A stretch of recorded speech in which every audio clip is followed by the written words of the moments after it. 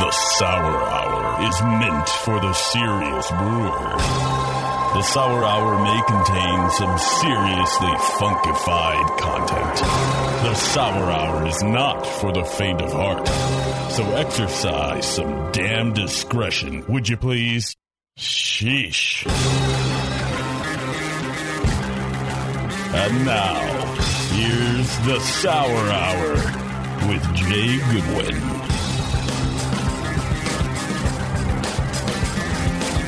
All right. It's that time again. Episode, what number, Scott? 7. It's 7. Episode 7. Sour Hour on the Brewing Network. I'm Jay Goodwin from the Rare Barrel. Full-ish house tonight in the studio. Fullest we've ever had. Yeah, for sure. Got a great show tonight.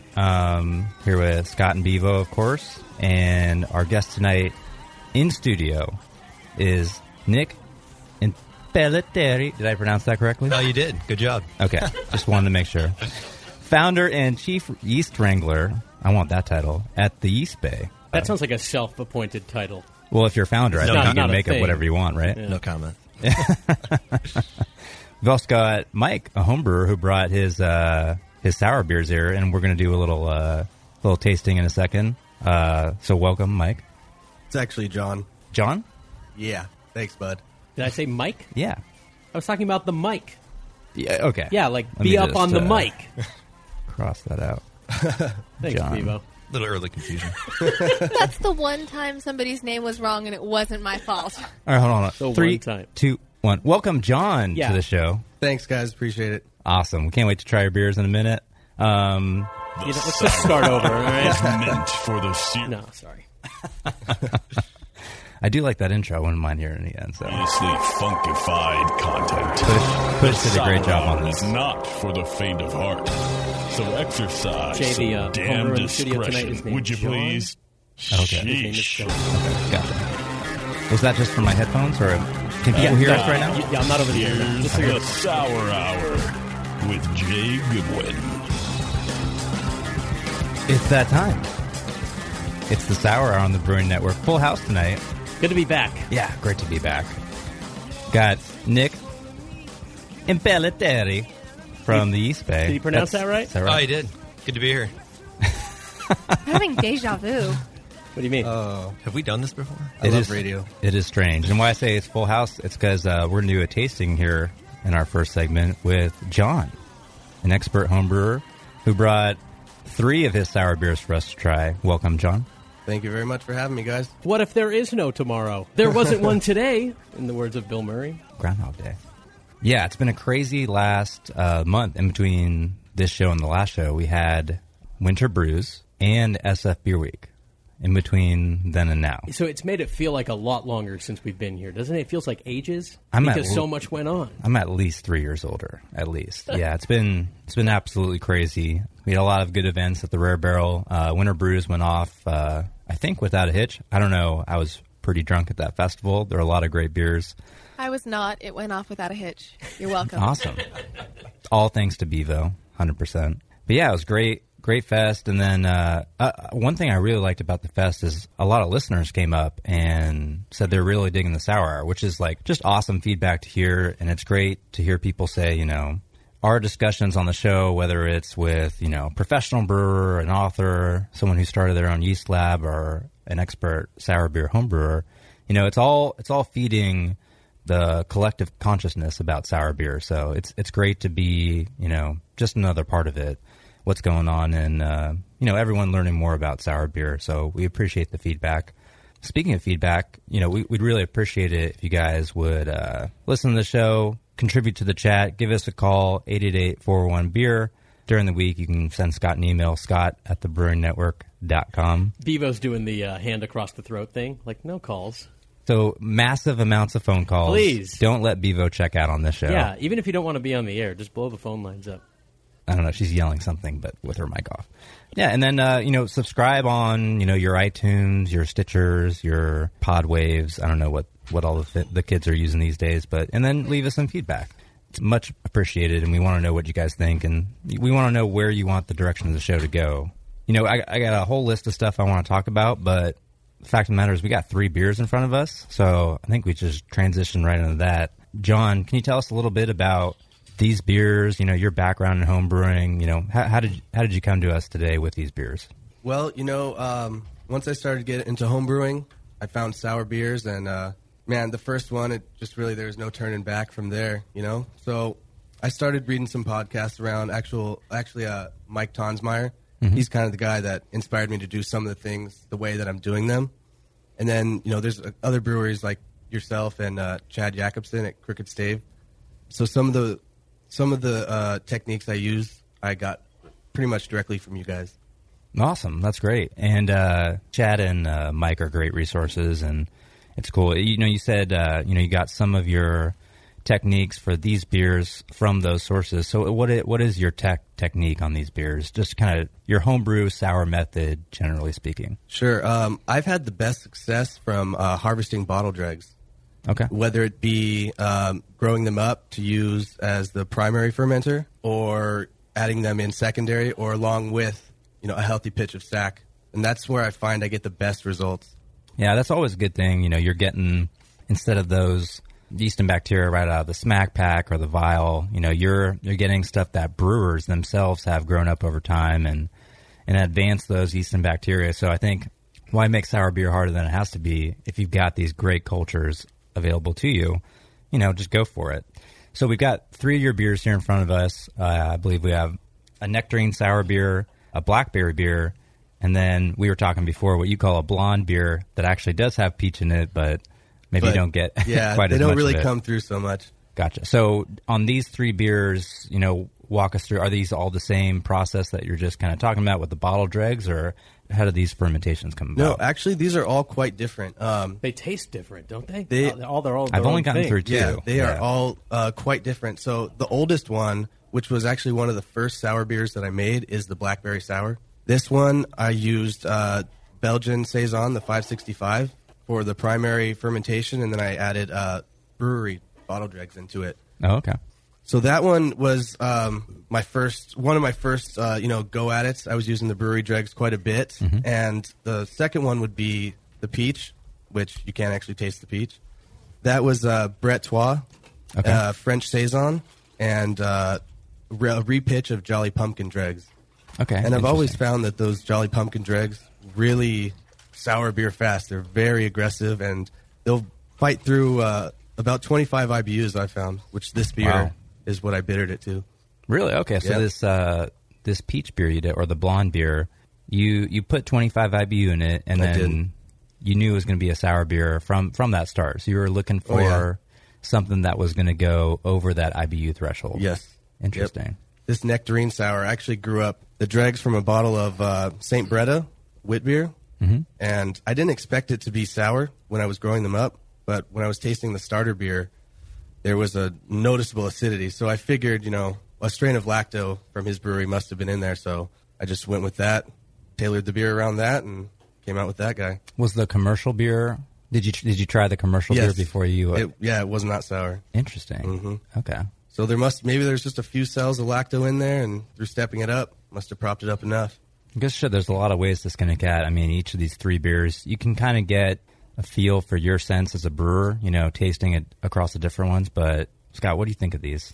I think the blonde one. Now you guys are saying you don't taste the peach. That's the nectarine. Oh, the nectarine. Yeah. Okay, I'm Yeah. sorry. So the nectarine flavor is really it's like a candy nectarine. This is commercial quality sour beer, in my opinion. It's outstanding. The ruby red, the green bottle cap, that was the blueberry, right? The blackberry. The blackberry. Yes. It tastes like a beer that, Jay, maybe you would brew to blend with something that wasn't as sour as you wanted it. It tastes overly acidic to me. Mm-hmm. And the third one is kind of a mix of the two. It's a step down from the nectarine one, in my opinion. Mm-hmm. It has a little bit of this sort of, is it diacetyl, the butter? Very slight. Mm-hmm. Yeah. But the nitpicking is what I'm doing on this show, especially when I have this nectarine one in front of me, which is superb. It doesn't even have a little bit of anything. It has nothing for me to nitpick. Yeah, it's phenomenal. The acidity really makes the nectarine just stand out and just pop. Phenomenal. But it's job, a really rangy set of beers and an interesting flight. I mean, and they all look great. And I mean, anyone who is capable of achieving this nectarine beer, I want to hear more from. Yeah, it's awesome. And so Thanks, guys. when it comes to like the different ages of beers, and walk us through a little bit about, you know, how you treat dregs when you get them out of a bottle. Yes. How are you growing them up, and then, you know, you add them to the beer at what point, and then what are the age ranges of these beers that you have here? Okay. When I step up bottle dregs, typically I will add them. So one bottle's worth will go into about 400 to 500 milliliters of 1020 wort. So after I leave that for probably about 5 days, maybe I see some activity. Most of the time I do. And then I'll generally step it up to about 1,500 milliliters. And from there, that's generally, I find big enough for a primary pitch when it's strictly Brettanomyces. Now, when I'm growing up dregs that have, you know, a whole mixed culture, you know, pedio, lacto, Brett, I'll typically do the same thing, but I'll keep it at about 500, and then that's what I'll pitch into the beer. Gotcha. And then the range of ages across these different ones, like, did you find, how often did you taste them when you were aging them? You know, did you find, hey, this one really needed more time, or, you know, I got something a little bit off in this one and I added 3 months to the aging, or what's your process when you're thinking, hey, this beer's pretty old now, I should check in and see if it's ready to package?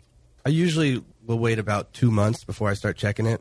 If I know it's just maybe Brettanomyces and maybe some lactobacillus, then I know I can start checking it sooner, because I can get some pretty good sour beers pretty quick with that combination. But for example, like this blackberry sour, this one I really didn't have high hopes for going into it, because, you know, I was checking it along the way every few months maybe, and at about 6 months, 8 months, 9 months, I don't know, it was really, I don't know how to put it. It had a strong, like, wet, musty character that was very off-putting to me. Interesting. And then I remember checking it one day, and it was gone. It tasted clean. Interesting. And I thought it was ready to package. But interestingly enough, I kind of feel like I'm getting some acetone out of this beer now. That's the blackberry one? Yes. Interesting. Okay. I feel like I am, but I haven't encountered that in the beer before. I mean, it sounds like, you know, you're definitely pretty on top of it. You're checking the beers not just for age, but also for, you know, your flavors and all that stuff. I think a lot of brewers, you know, I've said it before, but taking that kind of set it and forget it approach to sour beers, you know, you think, you hear, oh, it's going to take a year or it's going to take this long. So you don't really taste it along the way. And I think in that way, you're kind of losing valuable data that you could be, you know, observing your beer along the way and learning more about it. You can taste it after a long period of time and miss all the things that happen along the way. Like, it's kind of like getting to the start line of a roller coaster, and then instead of taking the ride, you just kind of walk to the end. You know, you kind of missed this whole thing going on. But it sounds like, you know, you're taking the time to, you know, check in on the beers along the way and really, you know, get to know them and all their finickiness. I think with homebrewers, though, it's a little bit more of a challenge to check really consistently, because you kind of worry about, especially if you're in a bucket, you worry about oxygen ingress and how that can potentially cause some off flavors where, you know, if you got a barrel, like you guys have at Rare Barrel, you just pull the nail, drain a little bit out, a little bit easier to take a sample. I think a lot of homebrewers really worry about that seeping in of oxygen. For sure. Oh, absolutely. Yeah, so how do you check it, John? I'm pretty anal with a lot of stuff I do. You know, I kind of grew listening to Jamil, so you know how that guy is. So when I check, I use a wine thief, you know, a plastic one that I use for my mixed culture fermentation. So I'll pop the bung, stick it in a little glass with some Star San, pull my sample, and then before I finally close it, I'll shoot some CO2 in there, just to help put a little blanket on top. I think that's a good plan. I wonder if, you know, anybody's really ever done an experiment where they've taken a side by side, maybe 2.5 gallons, and, you know, one they leave alone and the other they kind of dip into every, you know, week or two. That would be interesting. See if you get some that would be pretty interesting. Hugely different flavors from the oxygen. Definitely, and you know, at the Rare Barrel, we don't have our carboys or wine thieves or anything, but we do have barrels that get pretty far in the aging process before we sample. So we sample pretty often. It's like every 10 days or so for each batch of beer, but that's not every barrel from each batch of beer. Sometimes there's 16 barrels from a batch. Sometimes there's 30 or more. So we get pretty far along where there's a barrel that doesn't even have a nail in it. So we'd be, you know, drilling a hole today for a beer that was brewed 8 months ago. And it's like, you know, we haven't checked in on this specific barrel. And I'm always interested to see how that barrel tastes compared to one that's had a nail in it and it's been sampled the whole time. I think there's definitely less of an effect because it's such a small volume coming out versus the total volume of the beer, especially since we're measuring gravity with a density meter, which all you need is a couple milliliters of beer to get your gravity reading. And I can understand for a home brewer, you don't want to be taking gravities of your, could even be a 1 gallon carboy all the time to see if your sour beer is done fermenting. So, just a few tricks to kind of not waste that beer, I'd say, is, do a visual check, do an aromatic check, and do a taste check. So, are you seeing signs of fermentation in the beer? Are there bubbles rising to the top if you swirl a sample that you took? When you smell it, is it very aromatic, or are you having trouble smelling the beer? At the Rare Barrel, when fermentation's complete, we actually have trouble smelling the beer because it's a still sample. So we really have to whip it around to get the aromatics out of it. If you're smelling your beer in a vibrant way, then that could be a problem. And then just the last thing, just do a taste. Does it have a mouthfeel of, okay, I get a few bubbles, I get that tingle of carbonation. If it is, then that's another way to check it without having to waste a whole hydrometer jar testing your beer. I want to make an amendment to what I said about the diacetyl, because now I'm sipping it more, and I think I'm wrong about that. I think what it has is kind of like what Roberto's beer had when he was in studio in October, which is that it's good, but it doesn't have the bright quality that like this Nectarine beer does or commercial Rare Barrel beer. There's just something muddy about it, even though it doesn't really have any off flavor that I can put my finger on. Do you guys agree with that? And if so, where does the brightness come from? You're talking about the blackberry beer? I'm talking about the peach beer, beer up against the Nectarine, because the blackberry beer to me is too acidic. I would blend it with something less sour, and I actually think it would be pretty good. It doesn't taste off to me; it just tastes too sour. I agree, and I don't think you get a lot of blackberry, so you wouldn't have to worry about imparting any of the fruit flavor. Absolutely, you'd essentially use that as a high acid beer to add a little bit more pop to another one. Totally. I don't find anything too wrong with the blonde/peach beer. That's what I'm saying. I don't think there's something wrong with that. That's why I want to amend what I said. It's lacking the bright, like up against the Nectarine beer. How would you compare the two? The other two are more aggressively flavored. The Nectarine certainly has a strong fruit component, I would say. And the blackberry, that has a lot going on where I do get some more muddled flavors. But there's nothing wrong with the peach/blonde beer. It's sort of something we touched on the last show. Just because it doesn't bowl you over with flavor like the other two doesn't mean it's any less of a beer. It's got balance. There's virtue in that balance. And it's kind of hard to compare the peach and the Nectarine side by side because the Nectarine has such an intense fruit flavor and it's so aromatic, whereas the peach is more subdued. Yeah. So it's different flavors, but both very good. Awesome. So do we have time for a question before a break, or how are we doing? Yeah, all the time restraints are self-imposed here on the BN, so let's do a question. Well, no, it's still a radio show. You taught me that. You're right. Hey, you know what? You're right. We have a hard out at 5:30, so let's just get to one quick question from Clayton, who loves the shows and he likes the songs at the breaks too. Thanks. First, Jay says he likes football and beer. I'm a Chargers fan, so I'm sour like half the season. Who on the other shows like what other teams? So let's just we'll break up the beer talk. Well, if you're a Chargers fan, you're not sour for half the season. You're sour for the second half of the season. So. Oh man, yeah. So what are your other teams? One thing I should just mention is that all football questions, all sour beer questions tonight are brought to you by our terrific sponsor, sourbeerblog.com. You should definitely go check out all their articles on sour beer making. And if you haven't listened to it, the last show, Dr. Lambic came on. We tried some of his homebrew beers, and that was a lot of fun. But I don't know. Are you guys football fans? I am. What's your teams? Baltimore. You got Ravens and what else? Wisconsin born and raised, so I'm a Packer fan. So I don't need to hear about the Chargers guy being sour, all right?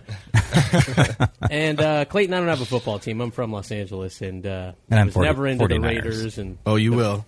The Niners. Yeah, I do like the Niners. If I'm going to root for a team, it's the Niners. I'm a hockey guy. I'm saying that's my team.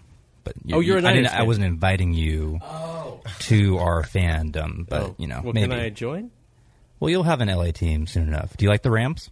I like the Niners more. Please? We'll see. Okay. We'll see. Okay. What was the rest of it? He doesn't like the terminology surrounding sour beer. He says I don't like that every beer that's fermented with something other than sack is called sour. I'm pushing to divide the segment into at least two types: sour and funky. I don't think that Orval or Saison Roux needs to be called sour beer. What do you think? Am I the only one irritated about this? You're absolutely not the only one irritated by that. And that's why at the Rare Barrel we specifically put that in our tagline, a sour beer company. You know, there's so much ambiguity when it comes to Brett beers, bacteria beers, not any, you know, anything that just doesn't have Saccharomyces in it. And so, you know, we're making a promise. When you have a Rare Barrel beer, it means there's going to be bacteria in it, number one.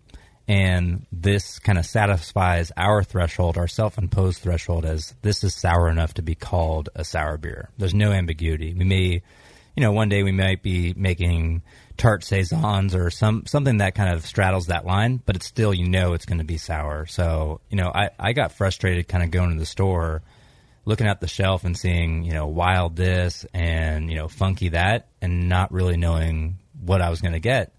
And it kind of just made me think, you know, I don't think the brewer knows what they're going to be getting. So that's my thoughts on just using sour. It's just, that means to me acidic. Funky and wild, I love those descriptors. I just think we should be more clear about what those are. Is that an umbrella term that includes sour beers, or is it just for Brettanomyces beers, or is it just for beers that actually smell funky? Because some Brett beers don't smell funky at all. I mean, no, yeah, quite to the contrary. Some Brett beers are actually quite fruity, which is at the Yeast Bay. That's the kind of Brett character that I actually really like. I really appreciate the strong fruit forward with a little bit of funk in the background. Yeah, absolutely. And, you know, John's in here. He's got a terrific outfit. He's got a Rare Barrel hat and a Milk the Funk T-shirt, which is a group that we're all a part of. Shout out to the Milk the Funk guys. Great guys out there. Hopefully they're listening. And Milk the Funk, I think for them is, you know, they're trying to do the same thing we're trying to do on this show, which is promote beers made with Brettanomyces, Lactobacillus, and Pediococcus. So that's right. I think as long as you care what beers are being called, that's a good first step. You know, we'll kind of work it out as a beer community over time. But yeah, I don't know. What do you know, what would you call these beers you're serving us, John? These sour beers, these American wild ales, what are they to you? I would say they're American sour beers for me. Mm-hmm. But, you know, each one is so unique that I wouldn't just want to blanket them with that label as well. It is sort of an all-encompassing category. That's kind of what we use. You know, we use American sour beer to describe the Rare Barrel beer, but it's just because it's the lack of a better term, you know. And when, you know, we're entering our beers in a competition or something, there's only one category, really. It's just American sours. And there's, you know, a fruit subcategory and a regular subcategory, but you know, I think there's a long way to go on this issue, and we're not going to settle it overnight. I generally don't even like the word sour. I mean, it's hard to step aside from our world here, which is so sour-focused, and remember that 95% or more of the population associates sour beer with beer that's gone bad. People are, like, reviled by that term as a general rule. So what I do to sidestep that is, A, take them to the Rare Barrel, or B, use the word tart. It's just so much more effective at conveying what they're about to experience. I was going to say, I think just education in general can change that. Like, I see people come to the Rare Barrel and have their first sour beer, and they're like, holy shit, this is amazing. Like, this is sour beer? It's not just beer that went, you know, sour that wasn't supposed to. Totally. What we're not trying to do is introduce sour beer to the masses. We're not trying to do that. We're trying to make the best sour beer possible. And I think it's inherently more accessible. And people are smart. They can figure out that sour doesn't always mean bad. You know, I always correct people when they say, you know, I've really soured on that guy. It's like, no, you've sweetened on that guy. You know, sour is not a bad word. So people love sour things. They're just not usually called sour. And the fact of the matter is that people in the brewing industry call these beers sour. So I say, let's embrace that. This is our thing, our niche. Let's own it. Let's say these are sour beers. And sure, that is shocking to some people, but so is the taste of the beer. That's all part of the same experience. Hey, this is a sour beer. Hey, try it. You see someone, have the sour beer face. And that's all part of the fun. But, you know, you get past it. You get the second sip. You get the third sip. You get the second beer. And, you know, if you get that far, then you're hooked for life. And I think everyone who loves this style of beer has that rite of passage. And they've convinced people they've gone through that rite of passage. And that's part of the fun. Absolutely. And with sour beers, your palate evolves over time. Even Mike Tonsmere said the first time he had a sour beer, he had to choke it down for a couple hours. He said it wasn't easy to drink just because it's so different than what you've had before. I couldn't even finish my first one, to be honest. Do you remember what it was? I do remember. It was the Newport Beach Brewing Company's. And I got a sampler of it, and I couldn't drink it. Next time I had one was at Cascade in Portland, and I fell in love. There you go. It's a great place to have one of your first sour beers. It is, definitely. That's an easy mind changer, yeah. Yeah. That first experience, did somebody explain to you what was about to happen? No, they didn't. That's the problem. Yeah, I like barrel-aged beers, and it said barrel-aged sour. So, give me that one. Okay. Handed it to me. I was like, wow, that is actually sour. No, thank you. Yeah. But, I think sour is something to be proud of. But, maybe this show would have, a lot more, wider appeal if we change the name. So The Tart Timeout? Maybe we'll think about a new name over the break. Yeah. Sounds good. Let's This do is it. the Meh Hour on the Brewing Network. Since the first time the Brewing Network microphones turned on, More Beer was behind it. More Beer sponsors the programming on the BN because, like you, they love brewing. And like the Brewing Network, they love sharing their knowledge. Morebeer.com isn't just a website to place your next equipment or ingredient order. Morebeer.com also gives you access to free beer information that will make you a better brewer. Go to morebeer.com and click into the Learning Center. You'll find podcasts, technical facts, video tutorials, and more, including access to The Buzz, More Beer's social network of more than 5,000 members. And some of them might even be crazier about beer than you are. Get over to morebeer.com today and take advantage of The Buzz, the forum, the Learning Center, and make sure you're signed up to receive the newest More Beer catalog. More Beer, bringing you absolutely everything for beer making. If you don't know Yeast Man, you're missing out. White Labs Yeast Manager, Yeast Man, is available free to any brewer. Yeast Man is your direct link to White Labs yeast production facility. Yes, you can check yeast availability, and yes, you can place an order, but Yeast Man is much more. View yeast quality control and analytical reports. See your big QC Day entries and reports. Get access to the entire White Labs catalog, specials on overruns of freshly made yeast, and customized options for your account. Yeastman is the only real-time online ordering in the business connected directly to factory production. Yeastman is always on and always live. It's the largest online marketplace for specialty brewers' yeast and related products. Visit yeastman.com today and tap directly into White Labs production facility. Gonna brew? Yeastman to the rescue.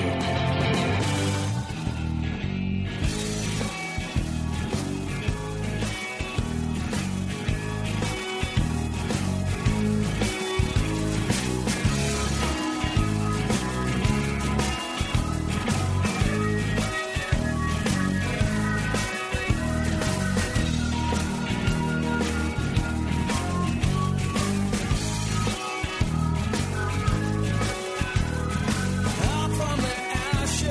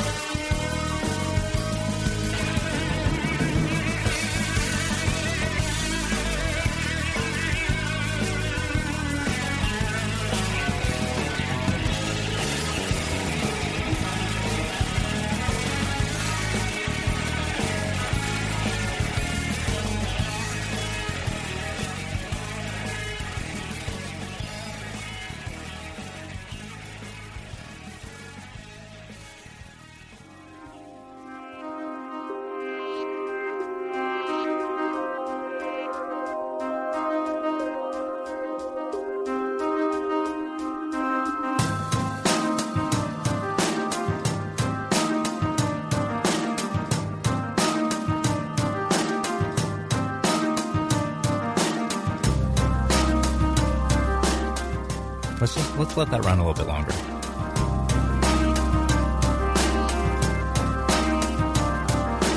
Yeah. It's so good, isn't it? I love it. We're back from some kind of first segment.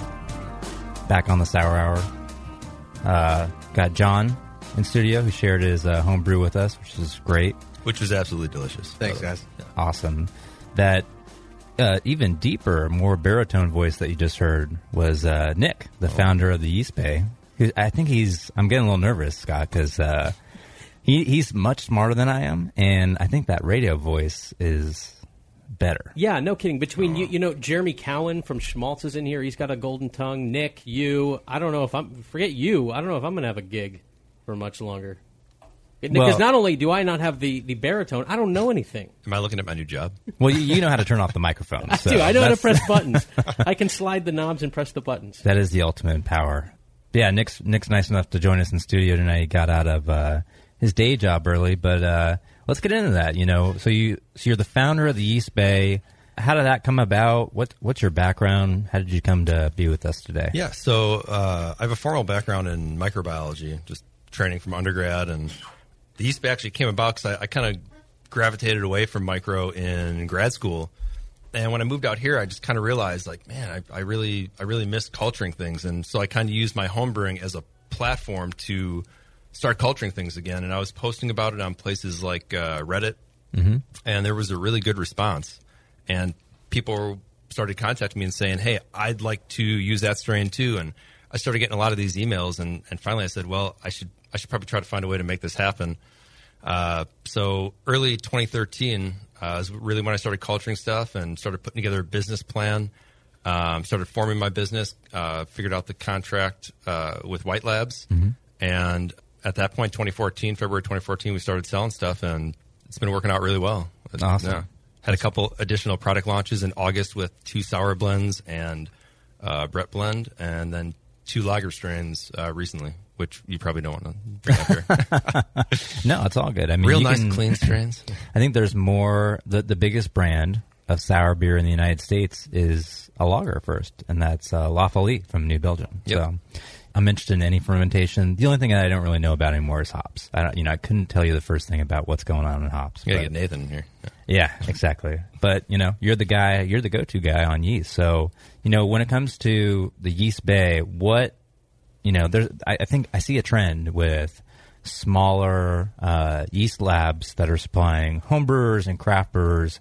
I see that popping up a little bit more often. What makes the Yeast Bay different? What are you guys really trying to do? Well, I think we have a few things going for us. One is that the blends we create are totally unique to us. Most of them are organisms that we provide and no one else has. And I think the fact that we have a contract manufacturer in White Labs means a lot. It's huge. I think that gave us instant credibility, and people knew that we were going to be able to meet demand. And if we don't, it's usually my fault. I screwed something up. I've done it a couple times already. But then the quality control, too, being able to put our strains through their quality system is just it's huge. And I think people immediately know when they buy that culture, they're buying that culture and they know what they get. Awesome. And you say you offer, rare and unique yeast strains and bacteria strains. What are you offering that you feel like, the other labs out there are not? I think a lot of our Brett blends are really where we create a lot of value for brewers. We've pulled a lot of really great strains out of lambics and other spontaneously fermented beers, and we blend them in ratios that I think provide really unique flavor and aroma profiles that I haven't personally experienced in any of the other Brett blends that I've used. And are you trying to, work from the Bretts you work with forward, or are you trying to create a flavor and then work backwards, like with all the different cultures that, you find out? Definitely. Well, I have what I have to work with. So I've probably sifted through, 100 or so colonies, just things that I've isolated, Brett strains. And, I've pulled out about 10 that I thought were worthwhile. So wow. Those are really what I had to work with. But most of those I picked because they're more fruit forward. They kind of have more subdued funk. And that's kind of the flavor profile that we were going for. Are you not milking the funk, or are you milking the funk? I'll milk the funk. Oh, he's milking it for sure. Awesome. Yeah, I think that's great. So, about 10% of the strains you test are ones that, you find desirable or show favorable attenuation attributes? Right. So really, it's a whole process that we go through to try to evaluate these strains. And basically, take us through. Yeah, so I guess in the beginning we'll look at a beer and we'll say this is a good target. I'm going to take the dregs from that. I'm essentially going to pour that into a sterile tube, streak it out on a plate, and what I do is I do something called a 4-phase streak. And how that works is you want to streak out 25% of the plate, and then you essentially turn it 90 degrees. You streak out another 25%, and you keep doing that until the plate is completely streaked out. And the idea is you want to keep diluting that streak so you get single colony formation. Because each one of those colonies arises from a single cell. It's essentially a pure culture on solid media. And those plates are essentially what I refer to as the mother plates from the original source. And then from there, I'll actually select colonies and typically based on morphology. So, different strains actually grow quite differently. They have different margin. Some are bigger, some are smaller, some are different colors. So you can actually tell this one's probably different from this one. So I'll try to select some diversity. And I'll restreak those onto their own plates. So those are kind of the master plates for each of those cultures. From there, I'll do a small propagation and a small test fermentation. And if it's not very good, bad aromas and flavors, really poor attenuation, I'll typically get rid of it. Okay, so you are taking an attenuation that early on. Oh, absolutely. I'll prop up about 50 mils, and then I'll do like a 500 mil, maybe 1 liter batch, and try to evaluate it there. 500 milliliters, that doesn't leave a lot to test. How are you testing for the attenuation, and then at what point are you doing that? Right. So typically for Brett, I'll do that after maybe about 21 days, something like that. And typically I'll ferment around 70, 72 degrees. Typically you'll get a good idea of what the attenuation is going to be like with that strain. Do you have a plate to show the camera? Actually, yeah. So this is one, and you guys can. Why don't I hold it up? Yeah, and you guys can actually open it and just check it out. You can kind of. There's squishy cells on it. Is that focused or? Yeah. Are we on the right camera, Beef? Right. So that plate is somewhat of a mixed culture. You can actually, if you look at it closely, you can see there are 2 types of colonies on it. There's one that's kind of more glossy, so you can take a look at it real close. There's one that's more glossy, and one that's kind of more of a matte finish. There's some fuzzies. You look a little fuzzy. Let me just say this. Maybe that's my vision after a couple of beers. While you guys are examining the plate, you can go to brewingnetwork.com/TV, and you can see the live cameras in the studio that we are showing this plate to right now, and you can enjoy the riveting sight of bearded men jaw-jacking into microphones. Yeah. Wait, so this is not a video podcast? Well, it's a video radio show, is what you mean. Video radio podcast. That's right. Pod waves. I guess. Okay. Catching up on my industry terms. The tart timetable. What'd I say? The tart timeout. Here on the Brewing Network is on video. But, typically we'll go from those small-scale fermentations. If I feel like it's worth moving forward, I'll actually prop up about 4 liters worth of yeast for my beta testers. And I got 3 guys, Ed Coffey, Marshall Brulosfer, and Brian Hall. So I'll send them the yeast. We'll put together a beer that we want to make. We'll decide on, fermentation parameters, mash parameters, things like that. Try to vary it so we can get a good idea of what the strain's like. I'll ship them the yeast. They'll make some beer. They'll send it back, and then we'll do a Google Hangout and just kind of talk about, is this good? Is it bad? Is there a place for it in the Yeast Bay? Can we make a product with it? Would it be part of a blend? So they're, kind of a process we go through. See, I think that's so awesome. And I really see this as one of the big parts of the future of brewing. I mean, what Nick's doing at the Yeast Bay is going to influence hundreds of different fermentations that are going out there.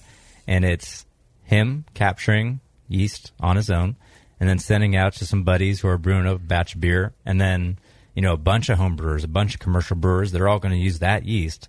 So, a few people can really have a large effect on the craft brewing industry, especially when craft brewers are so thirsty for new flavors, new beers that other brewers can't make.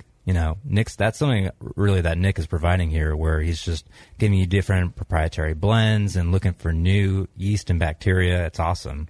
So just speaking of that, how many strains do you have in your portfolio, or just, different offerings do you have? Right now we've got, in terms of Brett, we have about 9 or 10 Brett that are banked with White Labs that we're like, these are really good, and we're going to make them part of a blend, either part of one of the 4 Brett blends that we have, or part of our melange blend.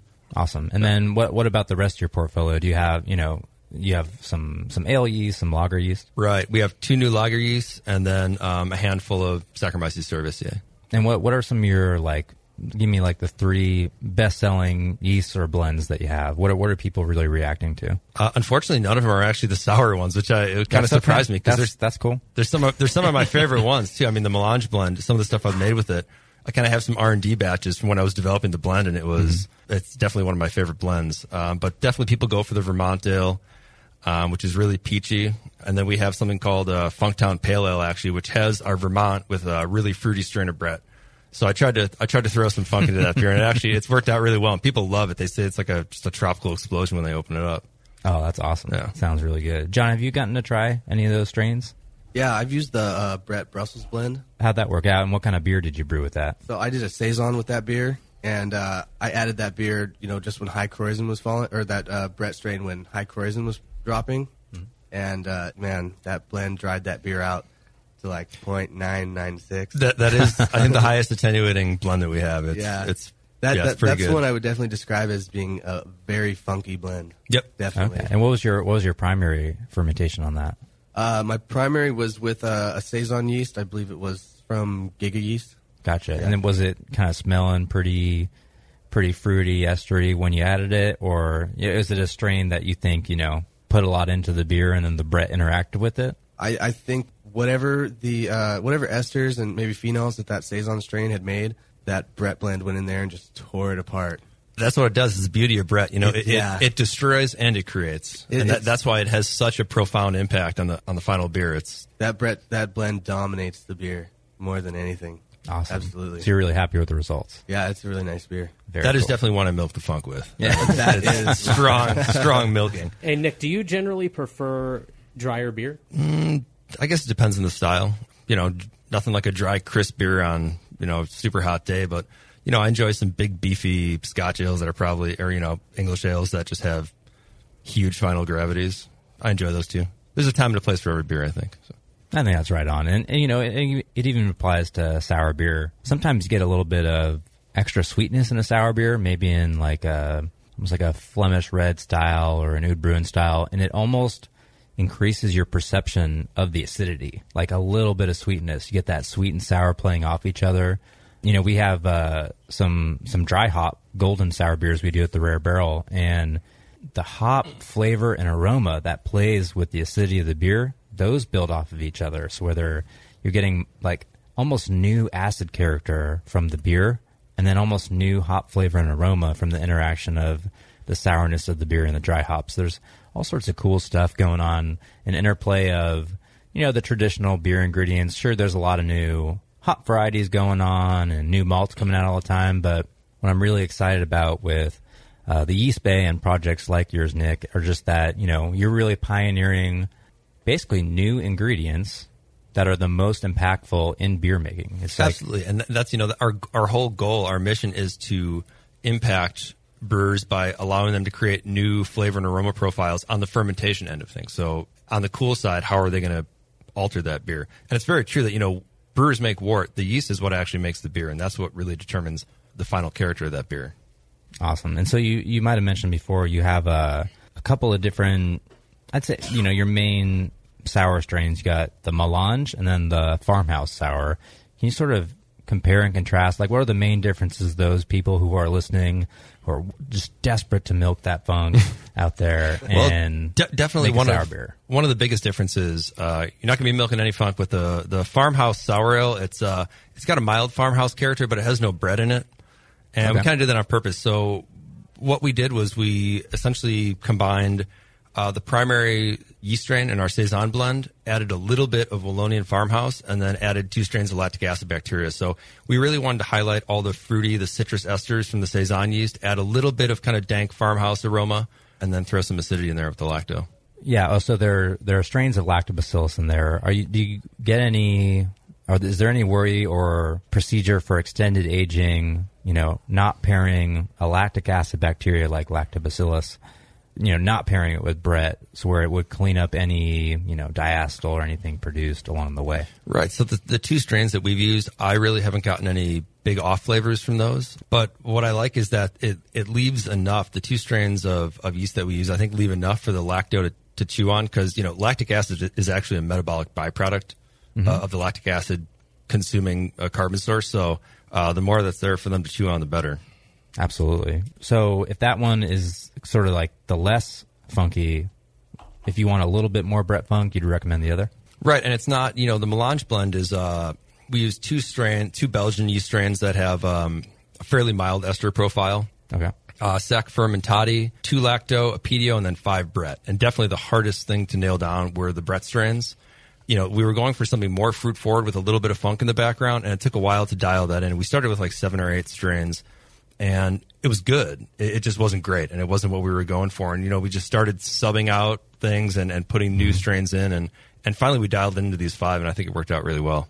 Awesome. Survival of the fittest. And our amalgamation Brett blend is actually somewhat of an embodiment of what we use in the melange blend, of the Brett blend that we use. It's essentially like a component of it. We kind of came up with that as we were developing the melange blend. I didn't want to use that exact mix for the melange, but I thought this is a really good standalone, just 100% Brett. Awesome. I think we should take a couple of questions before we go to break. But before we do that, I actually just wanted to ask Nick about what's your distribution? There's people across the country listening to this. Are they going to be able to get the strains and mixes you're talking about all over the world, worldwide? Yep. So we actually do all our U.S. vial sales are just direct through our website through the yeastbay.com. Mm-hmm. And that's just in the U.S. But internationally, we do vial sales in New Zealand, Australia, Canada, UK, and Europe. So we're really all over the place with vials, and even commercial pitches too. We've sold a number to some breweries in Spain and Puerto Rico and Canada, but we've done quite a few commercial sales in the U.S. too. And you guys just did a batch locally at Cleafleet. I can't say Cleafas Quayle, yeah. Cleafas. Really great brewery. A new local brewery in San Leandro, which is apparently becoming Brew Central. Absolutely. With 21A coming in. But yeah, I think it's going to be a great beer. It's being released on the 28th. Awesome. So if I'm in, Washington, D.C., I'm just going to the yeastbay.com. I'm ordering straight from you. It's getting shipped out to me? Absolutely, yeah. Cool. So and then are you in a couple of homebrew shops too? Or? So actually we're working on that. So I think demand has gotten high enough where I'm having trouble keeping up with it, and I'm having trouble keeping my stock up. So basically what we're trying to move towards is I'll maintain my online store because a lot of people have told me don't get rid of it. We really like the way that, the person who isolates the yeast and we have a scientist that actually cares for it and packages it correctly, and they're really happy about that. But we're definitely looking to move towards wholesale. We do wholesale to one customer right now, to Northern Brewer, because they use one of our yeast. They use our Vermont Ale in one of their kits. And that's the same strain you used in your collaboration, right? Correct. Awesome. We have a couple of questions out there, Scott? Yeah, we do. We have a couple from the chat room. We'll get to those in the next segment. I want to ask a couple of yeast questions while we got Nick here. Great. This is continuing from Clayton's email from earlier. He said there's been very little discussion about PDO, except for a few mentions throughout the shows. Can you please discuss the good and the bad of this microorganism and why you choose not to use it, Jay? And mostly why someone would use it. Vinny from Russian River, for example, is a fan. Yeah, so I feel like a parrot a little bit sometimes when I'm talking about, we don't have a house culture at the Rare Barrel. We're always trying to experiment with new things, so I would never say never when it comes to really any technique on sour beer. Do we use a lot of Brett and lacto primary fermentation? Absolutely. Do we not use PDO? No, we use quite a bit of PDO. In fact, our next 30-barrel batch is going to be mostly a huge PDO starter because we're actually running out. We've used it so much lately. The good and the bad aspect of it, it can sour beer too quickly if you're using it like we are. So our batch next week, we're putting it in from day one. Primary fermentation with PDO. We're not going to oxygenate the batch. That's to discourage the Brettanomyces that are with it and encourage the PDO to produce lots of lactic acid and then less of acetic acid. So we're trying to build our stock of more sour beer to blend into maybe some of the beers that we have that may be less sour. What concerns do you have when you do that? Don't overdo it. Don't, reuse that PDO over and over and over again. Don't have a plan to not blend it. We're expecting a very sour beer to come from that. So, we're well set up for that. But I think for most people, the best way to use PDO is in your very first sour beer. Because what you're probably going to do is you're going to make a Saccharomyces primary fermentation with all your clean equipment, and then you're going to buy some new glass carboy. You're going to rack off the primary yeast, go into the secondary, and your new glass carboy that's going to be just for your sour beer. You're going to want to do a starter just with, either some mix of yeast and bacteria with PDO or maybe just PDO on its own to really get that going, or else you're just putting fresh bugs and wild yeast in an environment where it's not going to thrive, basically. So PDO in that way is more hardy than a lactobacillus. There's a reason we do primary with Brett and Lacto and not a secondary with Brett and Lacto. We've done both. The secondary with lactobacillus, much more subtle. You're not going to get a beer that's, in the rare barrel's opinion, sour enough to be called sour. So if you're looking for something that's tart, sure, using lacto in the secondary is a terrific idea. But for us, we have a higher threshold for the beer that we're trying to make. But I don't know, Nick, what's your experience been in this area? With PDO, I've actually never really, I've used it quite a bit, and I've never experienced any really strong off flavors. And I know there's a lot of kind of dogma around its use where people say you have to use it with Brett, otherwise you're going to get a total butter bomb. And, I've actually made beers where I just took a base that I fermented with something like, 001 and then tossed in lacto and PDO and then some peaches later on, and the beer turned out great. It was very sour, no off flavors or anything. So, I'm not quite sure what I do, if I just have a magic touch or something, but yeah, I never get a butter bomb or anything like that from it. I think it's very strain dependent, and I think there's even some, maybe you can speak to this. So in yeast, you may have the same genetic background. You got Saccharomyces cerevisiae, but it's not like that's just one thing. It's obviously made all Right. these different strains of yeast. So Yep. if you have Pediococcus damnosus, is one Pediococcus damnosus different from the next, where one could get ropey and produce butter and the other could just be totally clean? Oh, absolutely. There are different strains of almost every organism out there that, you're going to have some variation where, either genetically they either do or do not produce some kind of enzyme that's going to have some effect downstream. And that's why, I hear people actually talk about Brett where they say, oh, Brett B is just all funky. And it's like, oh my God, no. It's, there's so much interspecies variation in Brett. It's huge. And I'm sure bacteria is similar. Maybe not the same variation, but. Yeah, and I think that's a lot of what's going on. A lot of people have experience or hear, some of the best brewers in the United States talk about their PDO strains, Russian River, your New Belgium, and maybe theirs do get sick. But, that doesn't necessarily mean that your strain of PDO is going to get sick or it's going to produce a lot of diacetyl. So I always try to recommend, use your senses as a brewer. Look, taste, smell, touch your beer, especially in this case, touch your beer, because that's going to give you an indication of how ropey it is. You can put some of your beer on your hands and spread your fingers apart. If it's like a snotty thing that's not breaking apart, hey, you got a ropey beer. But use your best intuition more than what you've heard or read. You can do that as a starting point, but be ready to adjust. John, do you have an experience with PDO or? Yeah, actually, it wasn't on purpose. I was trying to harvest some dregs from one of my own bottles, which was supposed to just be Brettois, back in my, I guess, sour, funky brewing infancy. And I had this starter going, and I'm looking at it, and I'm looking at this little Croissant on it. I'm like, that doesn't look right, man. So I pick it up, and I kind of move it around, and I notice that this thing is like snot. And I got pretty excited about it. But I was still too scared to try it. Now I'd probably try it. But I remember just pouring that thing down the drain and just watching how it just never fell apart. It was pretty crazy. It's crazy. We should have called Tim Clifford from Sante Darius, because should have sent him up a bunch. Huh? He's dying for a sick ropey beer. I It's do pretty remember funny.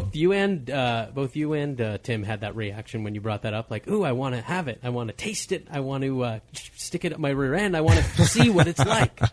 That was from the outtake, Scott. Oh, that was that didn't make it to post-show. air. Yeah, Oh, forgive me. post-show. I'll You cut did it out. taste it, didn't you? Didn't you taste it? Didn't that happen to one of your starters? Yeah, absolutely. And we still have that beer going, and it's gone through a couple of different sick phases, actually. So my hope, and actually what it's bared out in the final product, I'm always hoping that it's going to become more complex and even better, cleaner beer after its sick phase. And I've heard that from other people, but again, like I was just saying, you have to kind of prove it to yourself in your own beer, in your own brewery. And that's how it's been so far. So I'm pretty excited to see where that strain goes. But that's definitely the beer that we're aging the longest. A lot of the first projects we do at the Rare Barrel, we age them probably longer than we have to, but it's just to get like a full picture of observation. It's like, how's this beer at 6 months, 12 months, 18 months, 2 years, what's really going on over the long haul? Just like we were talking about in the first segment with your your homebrew, John, where, you're checking in along the way.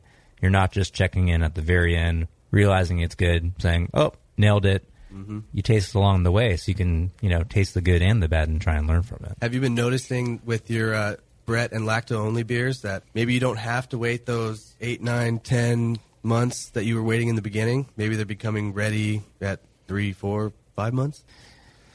3, 4, 5 months, I noticed that the beers taste really good. I mean, we've had beers that taste good at 3 or 4 weeks. But the thing is, a lot of times, 3, 4 months in, there's so much yeast in suspension that I'm taking a visual cue from that. I'm saying, hey, this tastes good. The acidity is good. The final gravity is around where this beer should be now that we have experience with those things. But what the yeast is telling me by staying in suspension is that it's still doing things. So I'm not trying to shut them down prematurely.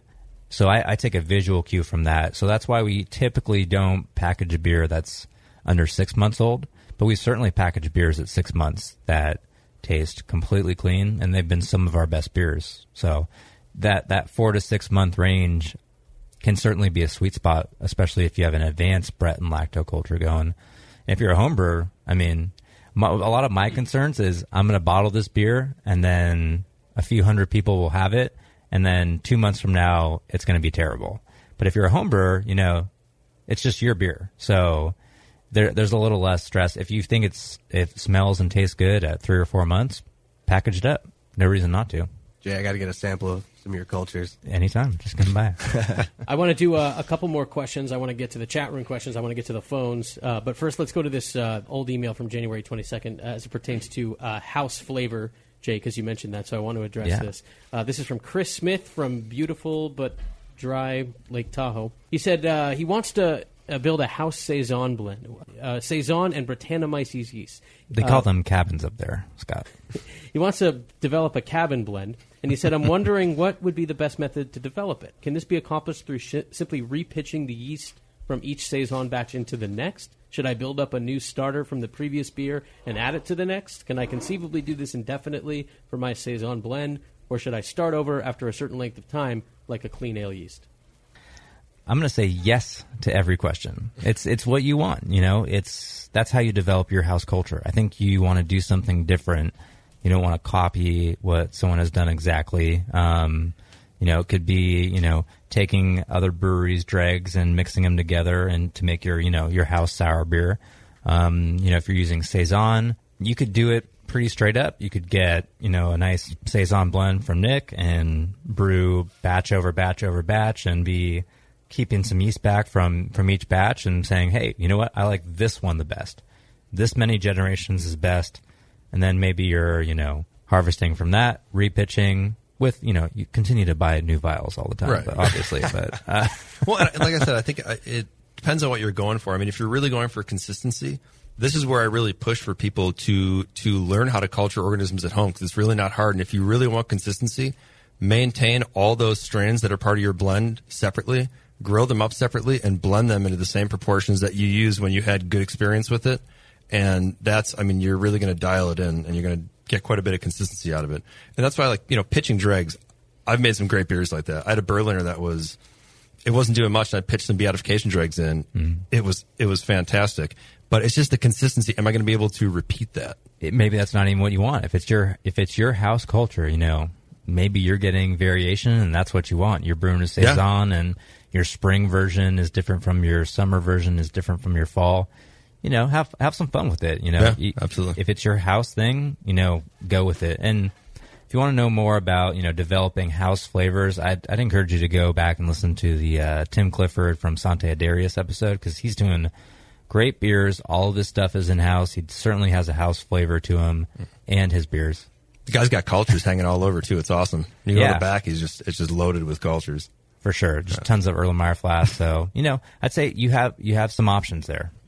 Colin from Massachusetts. Here's Rochambeau. Yes. How we doing? Hey, we're doing good. Hey, sum up your question quickly, and then we're going to throw it to break. We're going to do a little tease, and then you'll be first up out of the break, all right? All right. It's a question on WLP 644 Brettois. Okay. After the break, we're going to get more in-depth about Brettois.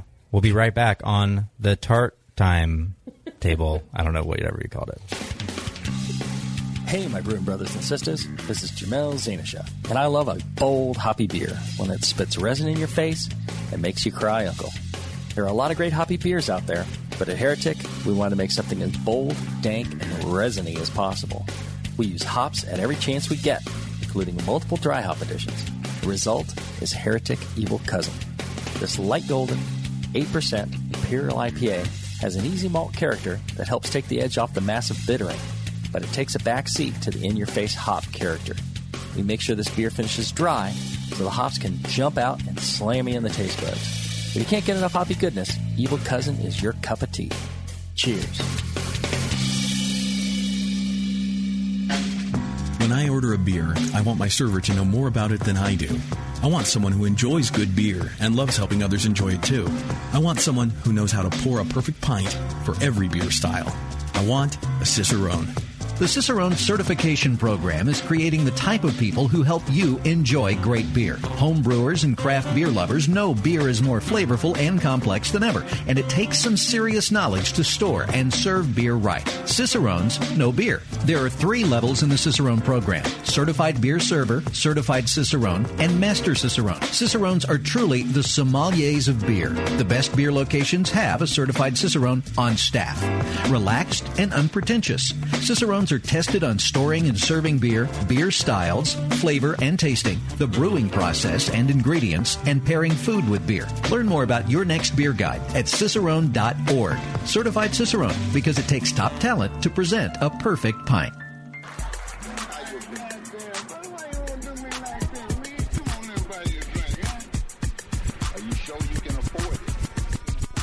Friday night, everybody was drinking. The ladies were upset cause the breath was stinking. And it won't be long till we start to funk, cause double's gonna get drunk, buddy. Best one's gonna get drunk, buddy. Everybody get drunk, buddy.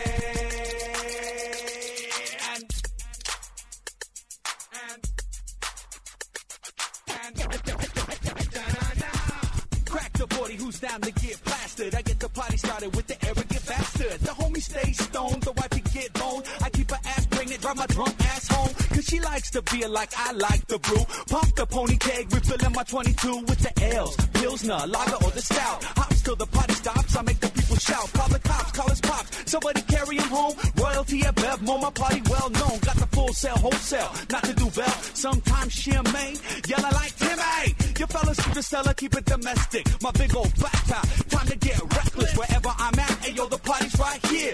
You like Ed Hardy? We like beer. Now who wants a 40? We want a 40. Who wants a quart? We want a quart. You want a 32? No. You want a whole keg? Yeah. Well, leave it up to me to start the party off right. Take shots for your cup. We gon' do it all night. Cause I like drinking till I can't see. And if you're in your right mind, stay away from me. Anything from OE to PBR. When it comes to getting drunk, I'm a superstar. Got drunk in Japan, drunk in front of my mom. Drank in front of the Alamo, smoking the bomb. You can feel a little woozy. I Earl in your koozie. Threaten to shoot the party up with a toy Uzi to my kidneys and liver. Your time is near. You like hanging on Twitter, and we like beer. 40 ounce in my lap, and it's cold as hell. Come on, come on, come on, come on. Come on, come on, come on, come on. Can't stop, won't stop drinking on a pop top. I get drunk, cause I get drunk. This here's a beer song for dudes who like beer. Yo, you don't like beer? Get the fuck out of here. No, really, man, I think you should go home. You pour me a beer, and my beverage is all foam and Keystone. The liquor store connoisseur who's well known at the San Franciscan. Looking like Snake Plissken, Detroit Ghetto Blaster, racer number 5. Even Yingling keep the party alive. Shine a bot, rockin' La Stabby Rogue, Lagunitas, and what have we? The dude Sud Savvy, I'm rude plus crabby till I strap one on, then good cheer. I fuck you up in beer pong right here. Yeah, get my twist like New Year's. You like TMZ? We like beer. Understand? Yo, man, hold up.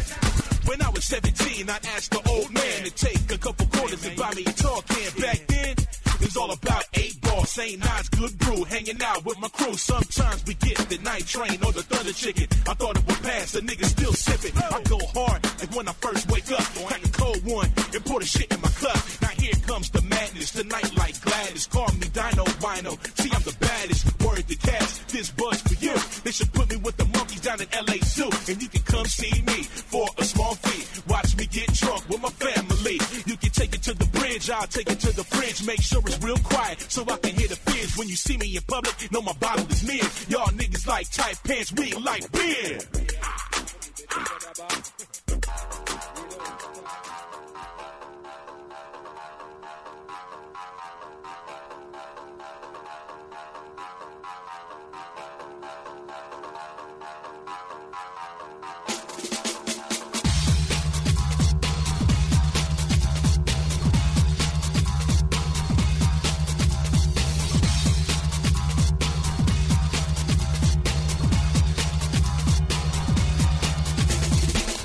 All right, we're back.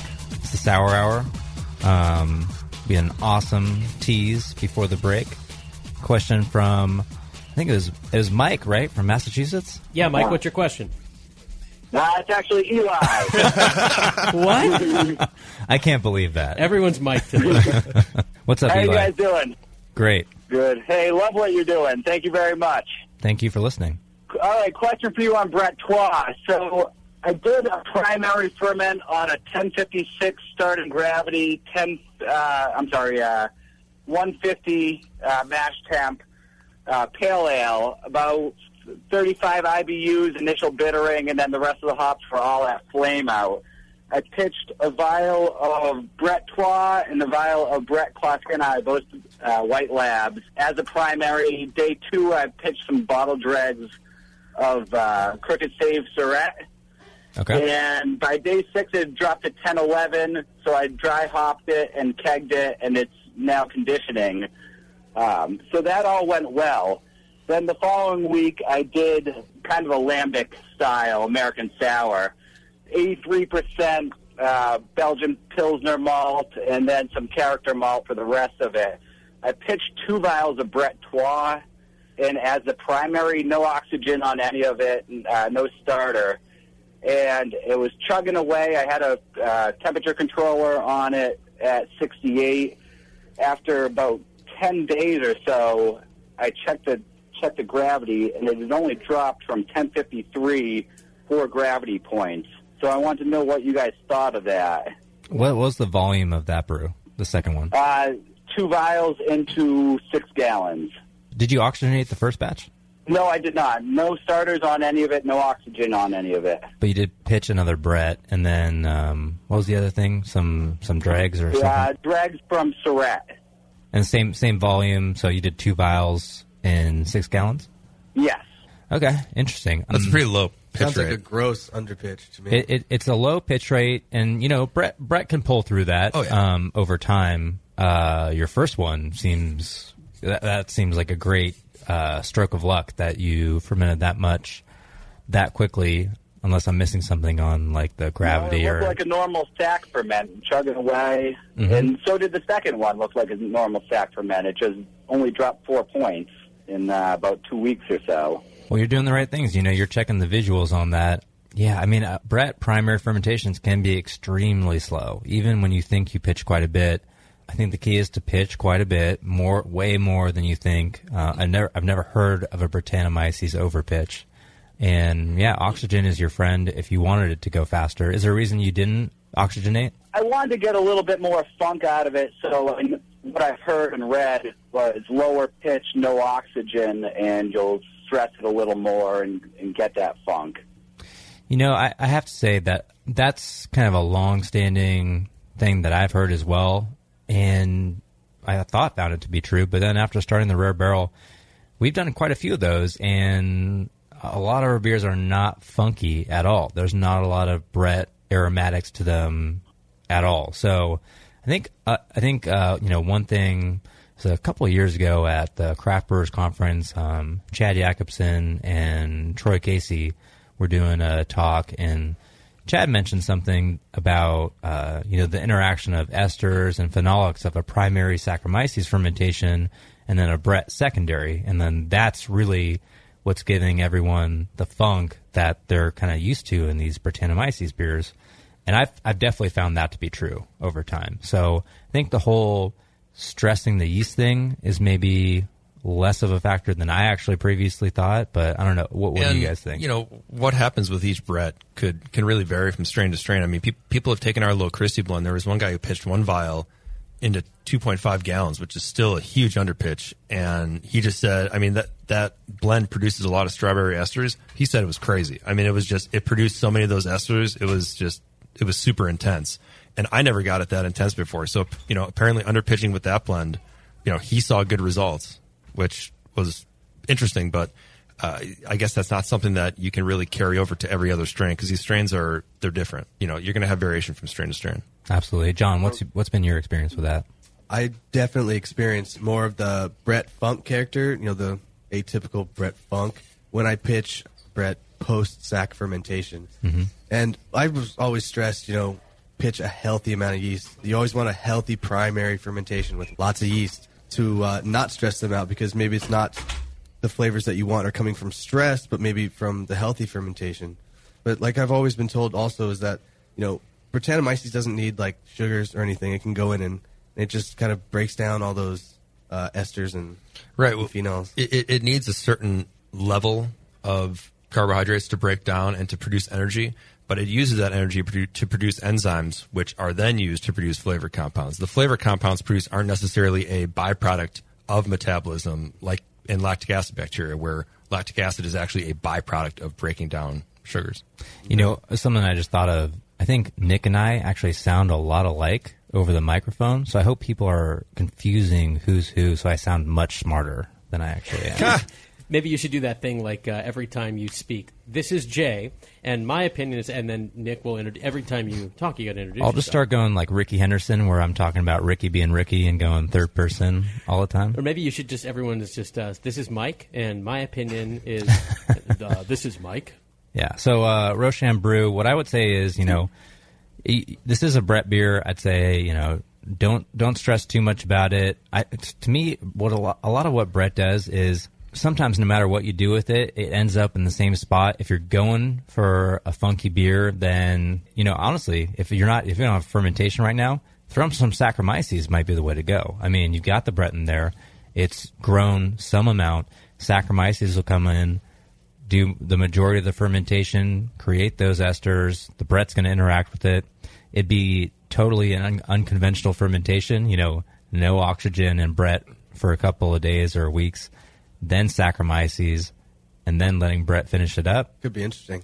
But yeah, you should. That'd be my suggestion. And then just tell us how it goes. Pitch a healthy, active starter of Saccharomyces. Just make sure. The pill was supposed to be clean. It was kind of a test to see how the Brett would react, and that wound up at that 10-11. And I don't know if it's because of the Clausini and the Surette dregs. It's just the other one caught me off guard, where it only dropped 4 gravity points, where it looked like it was the airlock was bubbling away straight for 2 weeks, and I had it at 80 degrees with a heat jacket. It's hard to know. You know, there's so many little things that can happen over time. But from what you told us, and you gave us a lot of great detail, I'd guess it'd be the other yeast strains who reacted better to no oxygen in that environment. But he was from Massachusetts, right? Just make sure your Brett are not deflated, you know, when you play the game. That's a football joke for everybody. Thanks for calling, Roshan. No response from Bevo. She's not wearing her headphones. I think you know what? She's been reading a lot of audiobooks lately, and she's been very emotional. She's very tired. Crying takes it out of you. We had a long talk about books versus movies before the show.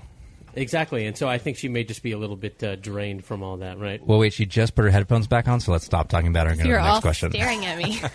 Can you blame us? All right, let's do a couple of the questions from the chat. Yeah. Please. This one is from Sean. I'm going to read it just as Bevo wrote it here.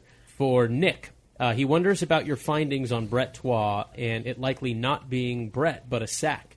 Also recommended percentages in yeast blends, like ratio of sack to Brett. So that's the Trois question. I thought I was waiting for that one. I was waiting for it. So, Chris White addressed that today, and what I would have said today is exactly what he actually said. Basically, just that, first of all, if you're using it right now and you're using it with good results, keep using it. The only thing that's going to change is what we call it. I could call an apple an orange. It's still going to taste and smell and look like an apple. And then regarding, a lot of people are concerned, why isn't White Labs coming out with a statement? Why aren't they saying something about this? I think Chris White addressed that really well today, just saying, listen, the way that yeast is identified right now, I think it is a likelihood that it is Saccharomyces cerevisiae. However, we only look at very tiny pieces of DNA, and right now White Labs is in the throes of their whole genome sequencing project, where they're looking at the entire genome of 96 strains, which can completely change how we actually look at and identify these strains. So I would just say, have patience with White Labs. They're going to come out with that study, and I think we're going to learn a lot from it. And that's just how good research is conducted. You don't want to put out little pieces of data here and there, because basically when you're doing this research, a picture forms, and that is always changing. It's very dynamic, and you want to make sure that you're drawing some meaningful final conclusions before you actually come out with something.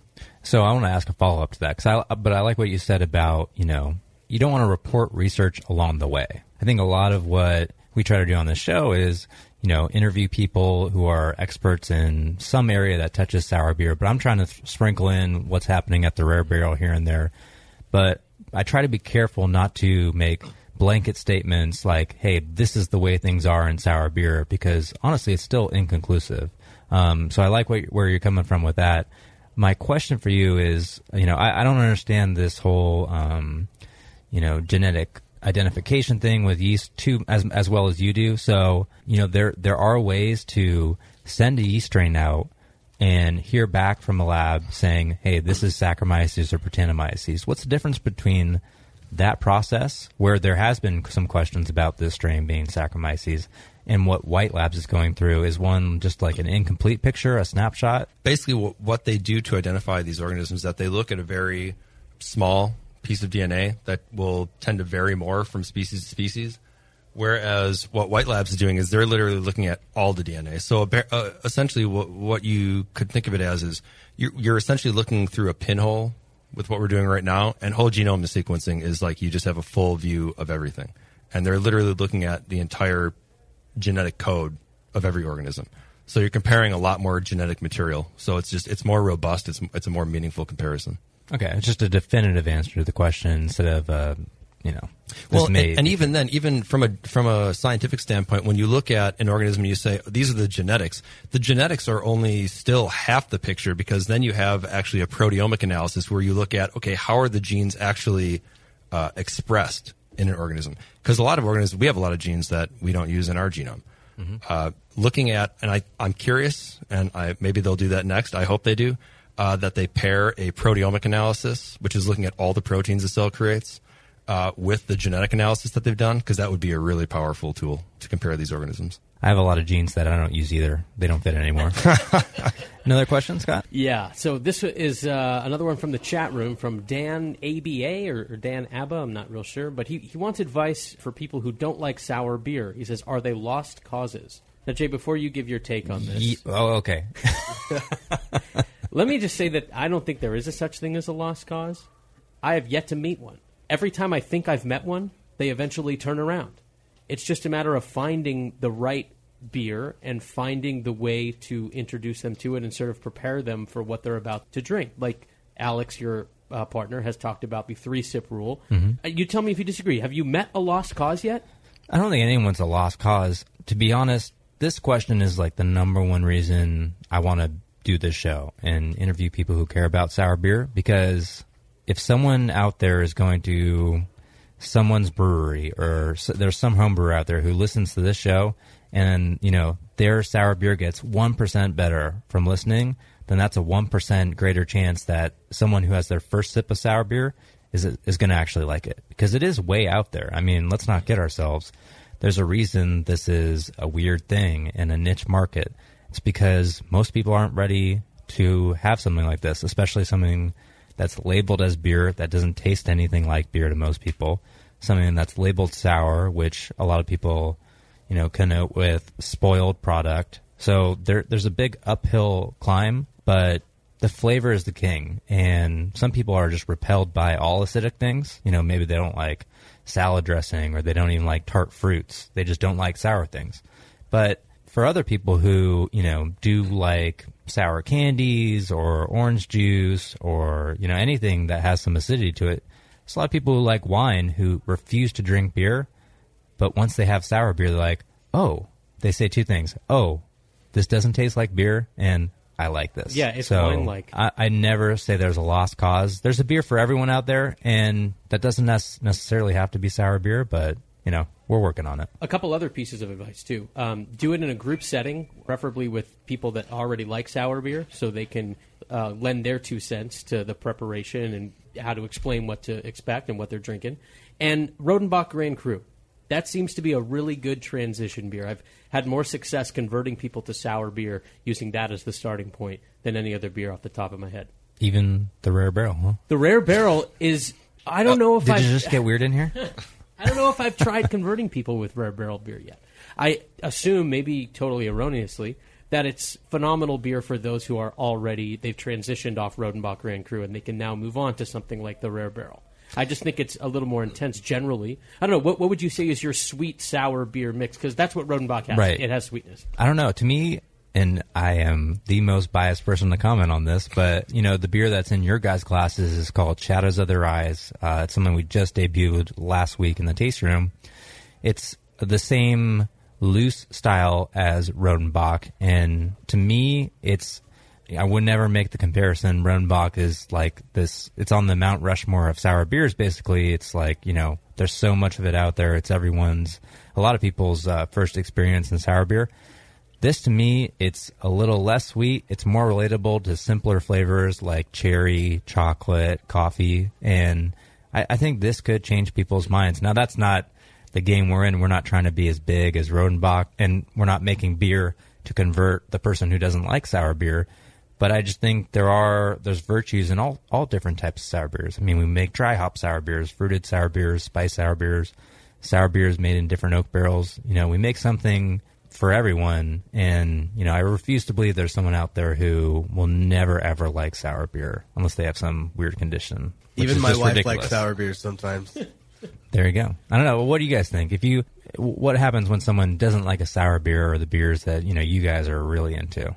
I think to each their own. If they don't like it, they don't like it. But don't say something stupid like it sucks, because But how do you force them to like it though? Right. See, I hold just, them down. I just What's your technique? A funnel. I get the funnel out. Yeah.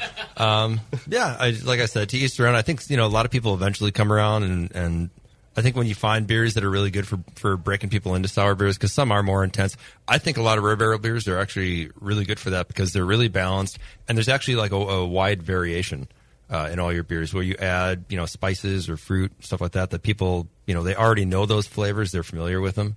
What do you think, so John? When you're giving out this blackberry, the nectarine, the peach beer, they're friends of yours who are like, sour beer, what are you trying to give me? And you have a hard time convincing them? To be honest, most of the people that I give the sour beers kind of already have an idea of it, because as a home brewer, there's only a finite amount of it. Yeah. Yeah, and you're in that world. Those are the people you're around. Exactly, so most of the time they enjoy it, I would say. But I've had a lot of converts, especially within my company. There's been a lot of people that have never tried them before. Oh yeah, you're in construction. I can't imagine a more refreshing beer than like a Berliner Weiss after just just grinding stone all day. It's you have no idea. Sounds amazing. Yeah. Don't make the mistake, by the way, of projecting your palate onto everybody else's, because as sour beer lovers, we might have consecration from Resin River and be like, our mind is blown because it's fantastic. But that is going to make any newbie retch. It's just way, way too powerful and sour and too everything. Could be. Or, people could embrace it because it's so well done. They might. But if you're looking, this guy's writing it about lost causes, which means he might be surrounded by people who are resisting. More beer for us. Yeah. Well, touche. At least he's reaching out. He's trying, doing God's work. Amen. Yeah. Before we get to some more questions, I wanted to hit on a couple of things that I definitely wanted to get Nick's thoughts on.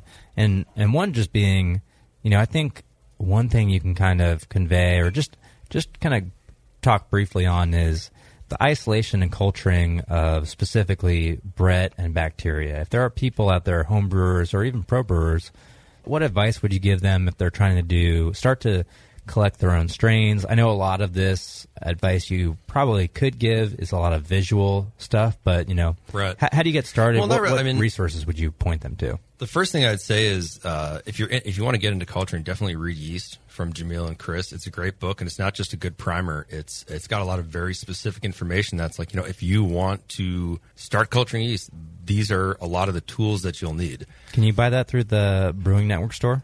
I believe so. BrewingNetwork.com/store. And there's a Bootleg Biology, if I remember correctly. Mhm. Bootleg Biology will, I believe they sell kits to culture your own yeast, correct? And they give you instructions on how to do so as well. Yep, and that's like a local yeast capture program that he's trying to do. Yeah, it's pretty cool. It's really cool stuff. But, with respect to the media that I use, when I'm actually plating things out, I almost always use lab media. It's just, I know what I'm getting. I know what I'm buying. It's predictable. And for Brett, I use just YPD, yeast peptone dextrose. You can also use what Chad used throughout most of his thesis, which is the MYPG, which is the malt, yeast, peptone, glucose. Either of those are going to work well. It's kind of a myth. A lot of people think that you need maltose in the media, or like all of a sudden they'll lose the ability to ferment maltose, which is, it isn't true. So lab media works really well for Brett on solid media anyway, and for small cultures. I guess if you're trying to just do starters and things like that, malt works great, and I always run those semi-aerobic on a stir plate. That's what Chad Jacobs and other people have reported gives the best growth. Bacteria is a little trickier. I know a lot of people have trouble growing it. That's why I too had that same issue. I know people, I tried like filtered tomato juice and all these other recipes that people are trying. I just didn't have a lot of luck. So I actually use MRS media now. It's Demand Rugosa Sharp. It's just standard lab media for culturing, lacto, PDO, just really any LAB will grow on it. And I do that anaerobically, and it's worked really well for me. How do you go about making it an anaerobic environment? Yeah, so for me, I actually I do the cheap way. I take a vacuum seal bag, and I toss in an anaero pack, which basically, when you tear this thing open, you got 30 seconds to toss it in like a jar. They actually make anaero jars too, but I want to be able to fit it in my incubator, which I can't fit a giant jar in. So I actually take a vacuum bag, I'll plate things out, I'll stick them in, tear this anaero pack open, vacuum seal it up, and it actually does a really good job of producing an anaerobic environment and maintaining it. If you don't toss it in the bag in time, does it suck all the oxygen out of the room and then you die of suffocation? That happens. I'm still here. That happens, right? That happens. Okay. I just want safety first. Everyone is listening, so I just but a lot of people actually grow on MRS aerobically too, and I think for a lot of strains it works. I just find it best. I've had the most consistent results growing it anaerobically. And then just one more technique from what you do at the Yeast Bay. And I encourage everyone listening to go to yeastbay.com or check them out on Facebook, facebook.com/the Yeast Bay, and order their strains. You can get them direct wherever you're listening from. Let's say you're going to make a brand new sour beer culture, a mixed culture for like mixed primary fermentation or mixed secondary. How do you balance how much bread is in there with how much lacto and how much PD? Are you counting, and how does that work with White Labs? For me, I try my best to work out the ratios, and for me, my R&D batches, I can only do so much. But for the Brett, it doesn't take a lot of Brett to get a lot of character, especially when you have something like a Saccharomyces yeast that's already there, that's producing some flavor compounds that they're going to end up breaking down and producing their own flavor compounds.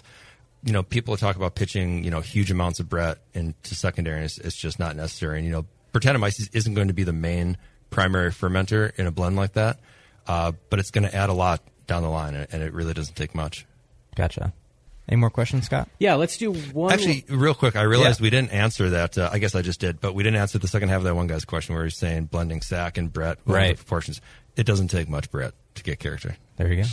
Let's do one last question, but before we do, I, as it pertains to buying books, even if something is not in the Brewing Network store, a great way to support the Brewing Network, no matter what you're buying, books or otherwise, is by shopping on Amazon. You go to the Brewing Network homepage, you click through the Amazon link right there in the center of the homepage, and then do all your shopping as normal, and Amazon gives us a little cut of it, keeps shows like this and other BN shows on the air for your enjoyment. Awesome. And that this last question and all of tonight's questions were brought to you by sourbeerblog.com and the awesome author Dr. Lambic. Go read his exploits at sourbeerblog.com. This last question is from Mike. Actually, Mike, this time. Oh, not this Mike? Not you, Mike. No, Oh. this Mike's Okay. Michael Sterry. He says, hello, Sour Hour. I've been sitting on my first Brett beer for over a year now. I think it's ready to go. Very excited to drink it. But after reading the packaging chapter of American Sour Beers, I only found formulas on how to carbonate in the bottle with young beer. Since I don't have any young beer around, how do you recommend bottling? Little background, it's a Brett IPA, about 40 IBUs. It's sitting at about $1.002 right now. What bottle should I use? Is there anything I can read? Yeah, bottle conditioning. I think we might have mentioned this before, but something that kept me up at night before we opened the Rare Barrel And thanks for the question, John. So my concern was just getting an over-carbonation in the bottle, basically. So I think one great place to start is just get the thickest glass bottles. Let's say let's say all my advice is wrong right now. At least you got the most protection possible. Safety first. Yeah, absolutely. John brought us some sours tonight. I see he's got pretty much all the strongest bottles. He's got, I think, the Crooked Stave bottles and the Orval bottle. Yeah, those are my favorites. You're getting definitely... You can't go wrong with those. Yeah, that gets you some insurance right there. Year-old Brett beer sounds like it. What was it? 002? One Plato? Yeah, that's pretty low. Really low, and that's great. For us, we see a lot of differences in different recipes with finishing gravities with our Brett. Other brewers you talk to, pro brewers, they won't package unless it's 0. So, with that little amount of sugar that you have left, it's been going for a year. It's just Brett. I wouldn't be too worried about any bottle bombs. So you can go a few different ways. You can do the young beer if you want to brew a new batch, or you can just do kind of what I would say is the typical way, which is adding fresh sugar and fresh yeast. The problem with that is you can go so many different ways with the yeast selection. You can use the same yeast that you use, the same Brett, longer aging time. We did quite a bit of bottle conditioning experiments at the Rare Barrel, and we just went by taste. And what came out the other end for us was we used a dry white wine yeast for all of our bottle conditioning, and that just kind of stayed true to the barrel-aged beer flavor, but also enhanced it a little bit, and it's been working out great for us. It re-ferments in the bottle well at lower pH, lower temperature in case it's wintertime. We're big fans of that at the Rare Barrel. You can also force carb. There are a lot of sour brewers out there who are doing force carbonated beers. So a lot of different ways to go. Kind of depends what you want to do. If you want to stay exactly true to the beer and drink it right away, force carbonate it, get it in the bottle, boom, you're done. If you want maybe a little more insulation against some oxygen exposure over time, bottle condition that, do it with a strain that's going to be neutral. I'd suggest, you can use 001. You can use the cask conditioning strain. I think it's called CBC. Or you can use ours, which is the platinum strain from Moravian, the Australian yeast supplier. Or you can try and brew a new beer and do the Spice or Kreuzen, where you're adding the young beer, a certain amount of sugar, a certain amount of yeast. That's the most advanced technique, maybe in all of sour beer making. I'd suggest you don't do that, but go for it if that's what you want. But maybe start at the simpler end, force carb it, and then for your next beer, do a bottle conditioning, and then maybe for the one after that, do your young beer in there. I don't know. What do you guys think? Forced carving is actually it's kind of the holding pattern that I've always been in with sour beers, because I was worried about that same thing about bottle bombs when I first started making sours. I said, I'll just keg it and dial in the carbonation where I want it, and then if I want to, I'll bottle it from there. That is really the lowest threshold, and it's the easiest. I think it's the most predictable because you know how carbonated it is, and when you bottle it, from a keg to keep it for a long term, it's probably going to stay that carbonated, and nothing's really. It's going to be more static. However, I don't know if you're going to get the same development of flavors if you leave organisms in there. You let it keg for a couple of weeks when it's cold, you might crash most of the things out. So actually, I force carb all my sour beers, and one of the things I do to kind of help keep development going in the bottle is that I'll carbonate it in the keg and I'll bottle it right away while there still is some yeast and bacteria in suspension. So if I were to take a pour off of the tap, it's still a cloudy beer. Nice. I think you're definitely getting some extra flavor development from that as well. But yeah, start with the force carb. I think, I started to read into your question any more than you said. So if you're just about getting it into bottles or keg, yeah, just force carb it. I think that's the easiest way to go. All right. That's going to do it for tonight's episode of the Sour. What were we at tonight, Scott? Sour hour and a half, sour hour and 45 minutes. Well, first off, it's the tart timeout. Tart timeout. And tart table with Moscow. I'm going to veto that name. Well, terrible. But Bevo, that show can run as long as we want it to. The sour hour has to be an hour. Bevo's Bevy of Beer has been brought to you by thesourbeerblog.com. Yeah, we're runtime tonight. Do you have an approximate? Yeah, somewhere around like $1.40. 140. Ooh. 148, I think, actually. You guys pay overtime here, What right? about the sour double hour? Yeah. Sour double hour. Okay. Yeah. Well, that's been it. Thanks to our guests, Nick from the Yeast Bay, John, the homebrewer. Until next time, It's been the Sour Hour.